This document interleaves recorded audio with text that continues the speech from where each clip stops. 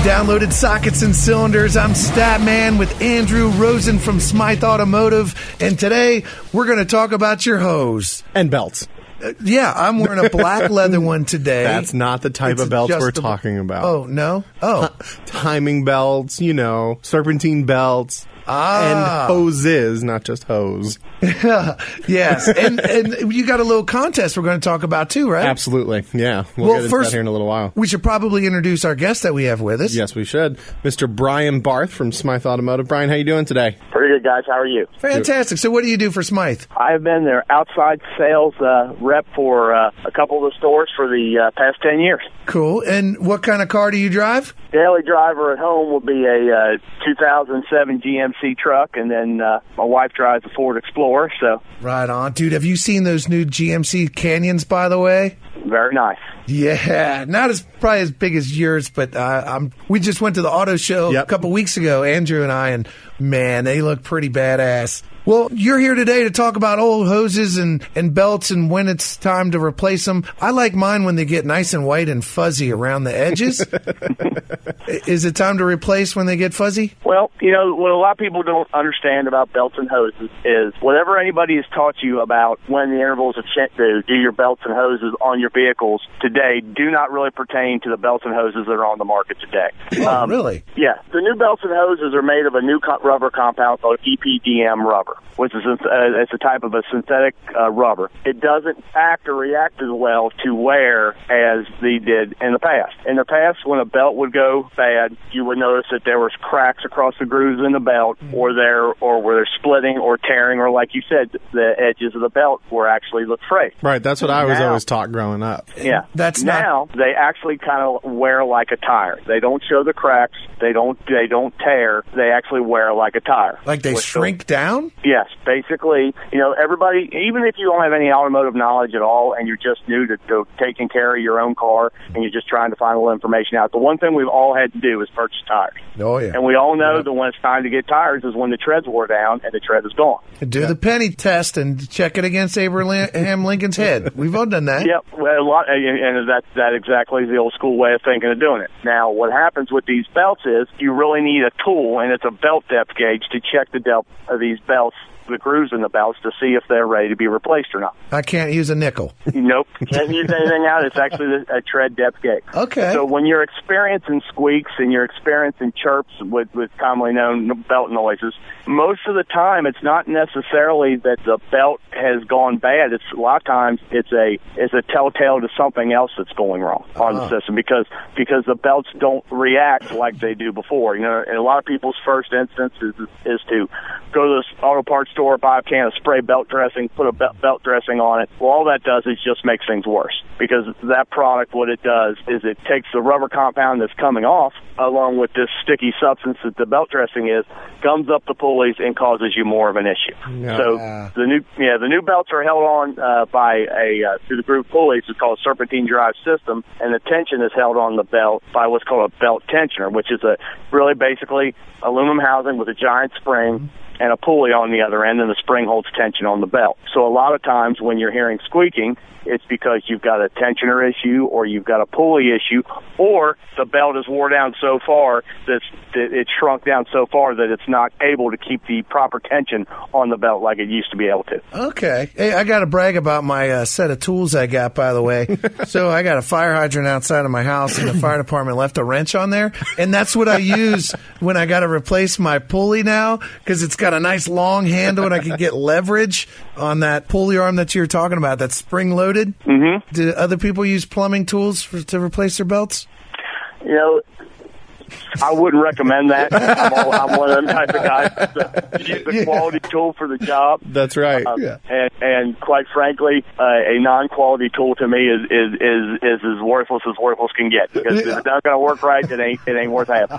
I'm going to create more problems. And luckily, you could buy all of the right tools at Smythe Automotive. Yeah, and what about that the thing to measure the gauge of the belt? He was mentioning the gauge before. You can come in on our counter in every single one of our locations. Honestly, those gauge tools that he was talking about a moment ago are just little square pieces of plastic, rectangular pieces of plastic. Oh. They have grooves on them, and you slip it right in between the grooves on the belt. You move it side to side, and if there's play in it, you know that the belt has worn down. But if there's no play in it, it's like Brian said a minute ago, it can tell you that it's a tensioner issue or something else in the system. So it's just kind of like those spark plug Gap coins that they sell right at the counter there. Exactly. It's similar, but it's a square. They're free. You just come in. If you want to check your system, come in and ask for one. They're right on the counter. We give them away. Here. Yep. Oh, and I'm sure if we have problems figuring it out, Brian, you'd be able to help us out. Absolutely. All our guys at our stores are pretty knowledgeable.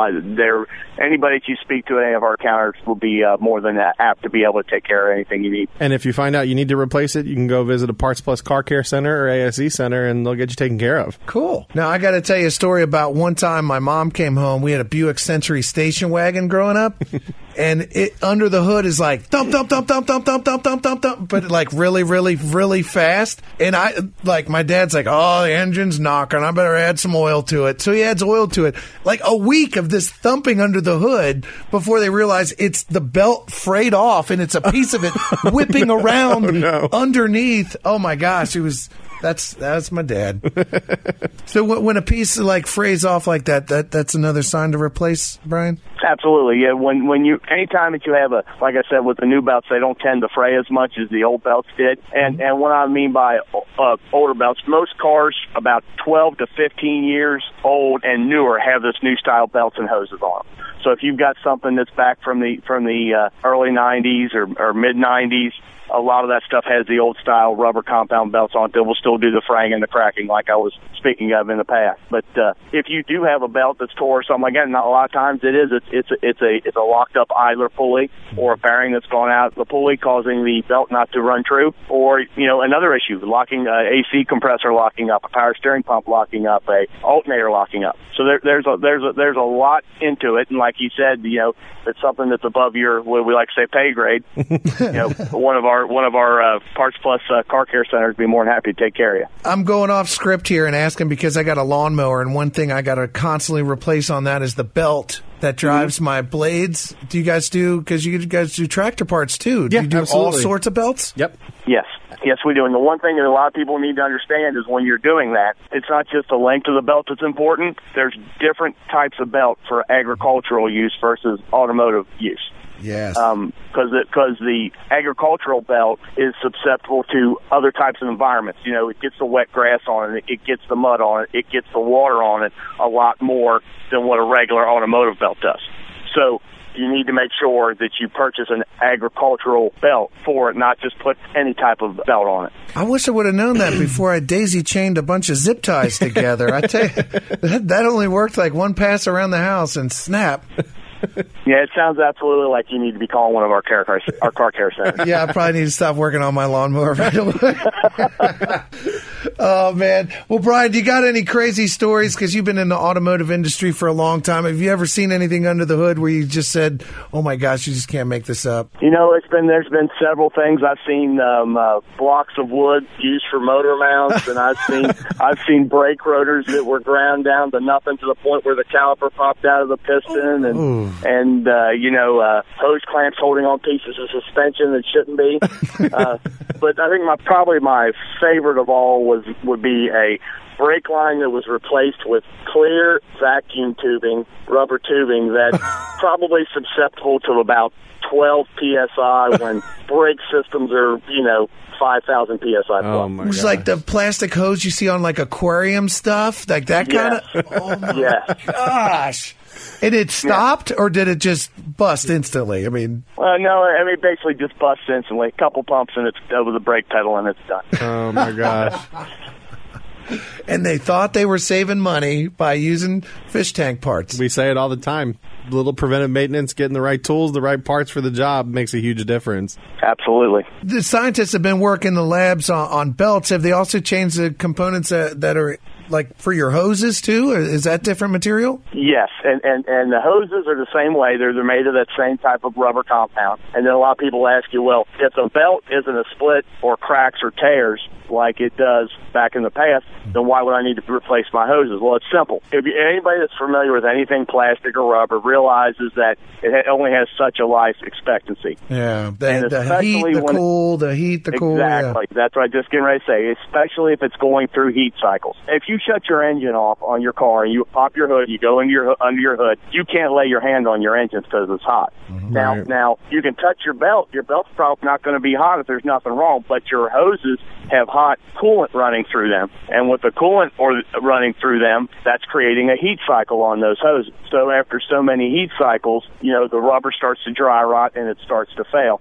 And I would most likely recommend around the 50, 60,000 mile range. You really need to start paying attention to your hoses. But what people don't realize is one of the big things with these hoses is when they start to swell and they start to take in air. Most of the antifreezes, coolants, if you will, in these new modern vehicles are silicon-free. And these silicon-free antifreezes, when they become oxygenated, they turn to crud. That varnish or molasses-style buildup that you see in a lot of these radiators. And that's due to the air built up in there? Well, basically what happens is if it's constantly with that hose stretching or that hose having tiny little pinholes or air leaks in it, every time the system pressurizes and depressurizes, it's intaking air. So it's like stretching a balloon out. Yep. Yeah.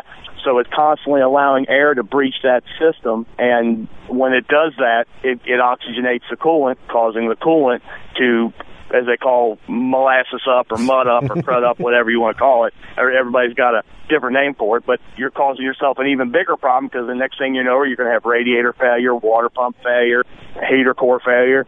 And so it's something that you need to make sure that inspect them at regularly. Like I said, if you don't know how to do it yourself, have a technician at one of our car care centers check it out for you. They'd be more than happy to get you, make sure your car's maintained properly and safe for your family to drive in. And it's a really different world from what it used to be, just a simple rubber hose or rubber belt like we just have always thought it is. It's not like it was. Wow. But they last longer, right? I mean, it's a better... absolutely. Yep. I find that a lot with aftermarket parts. They've improved on the formula from the previous, and now this new stuff is awesome. Yeah, our main manufacturer, Gates, who's the big manufacturer, we carry Gates, we carry Bando. But Gates, they came out with this new campaign called the 60/90 campaign, and they've pushed that out. It's become so popular that they've given that for free to other rubber Gates belts and hose manufacturers. So it's check your stuff, check any of your rubber components, your belts, your hoses at 60,000 miles, and check them again at 90,000 miles, just to make sure you're good on everything. And that's a good, I think, interval to make sure that you're staying on top of what you got going on. The 60/90. That's good to know. I did not know that the belts were made of a different material. I thought it was the same old they've always been using. It all has to change with a lot of things, and especially on the aftermarket, like Andrew was talking about. Auto manufacturers have to earn what they call CAFE points, and CAFE points are basically points given by the federal government that is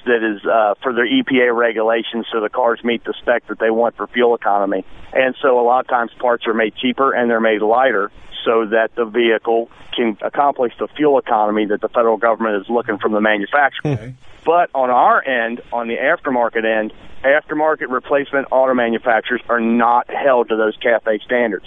So they can make it better, stronger, bigger, get you more life out of them. Awesome. Well, man, you have opened my eyes so much. I hear all along. I thought I knew everything there was to know about hose, but I learned something new every day, I guess, huh?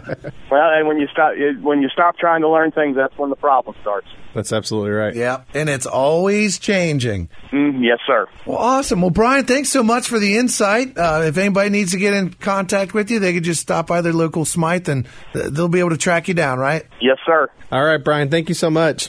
Thank you, guys. Have a great day. You too. Awesome. Well, that was kind of interesting. Yeah, that was really cool. Well, now let's get to the contest, because I think you got a kind of a funny idea here. Yeah, I'm excited about this one. We want you to show us your hose. Come on. Belts. And belts. Automotive hose and belts. Get online, get on Facebook, and share a picture of your hose or belts on our page. Hashtag Smythe Automotive. hashtag Gates Auto, hashtag Where My Hose At, hashtag Sockets and Cylinders, or any combination of those above, and we'll get you a reward from Smythe Automotive. So make sure you post a picture of it, preferably your own car. I guess if you want to take a picture of your neighbor's engine or whatever, that's fine too.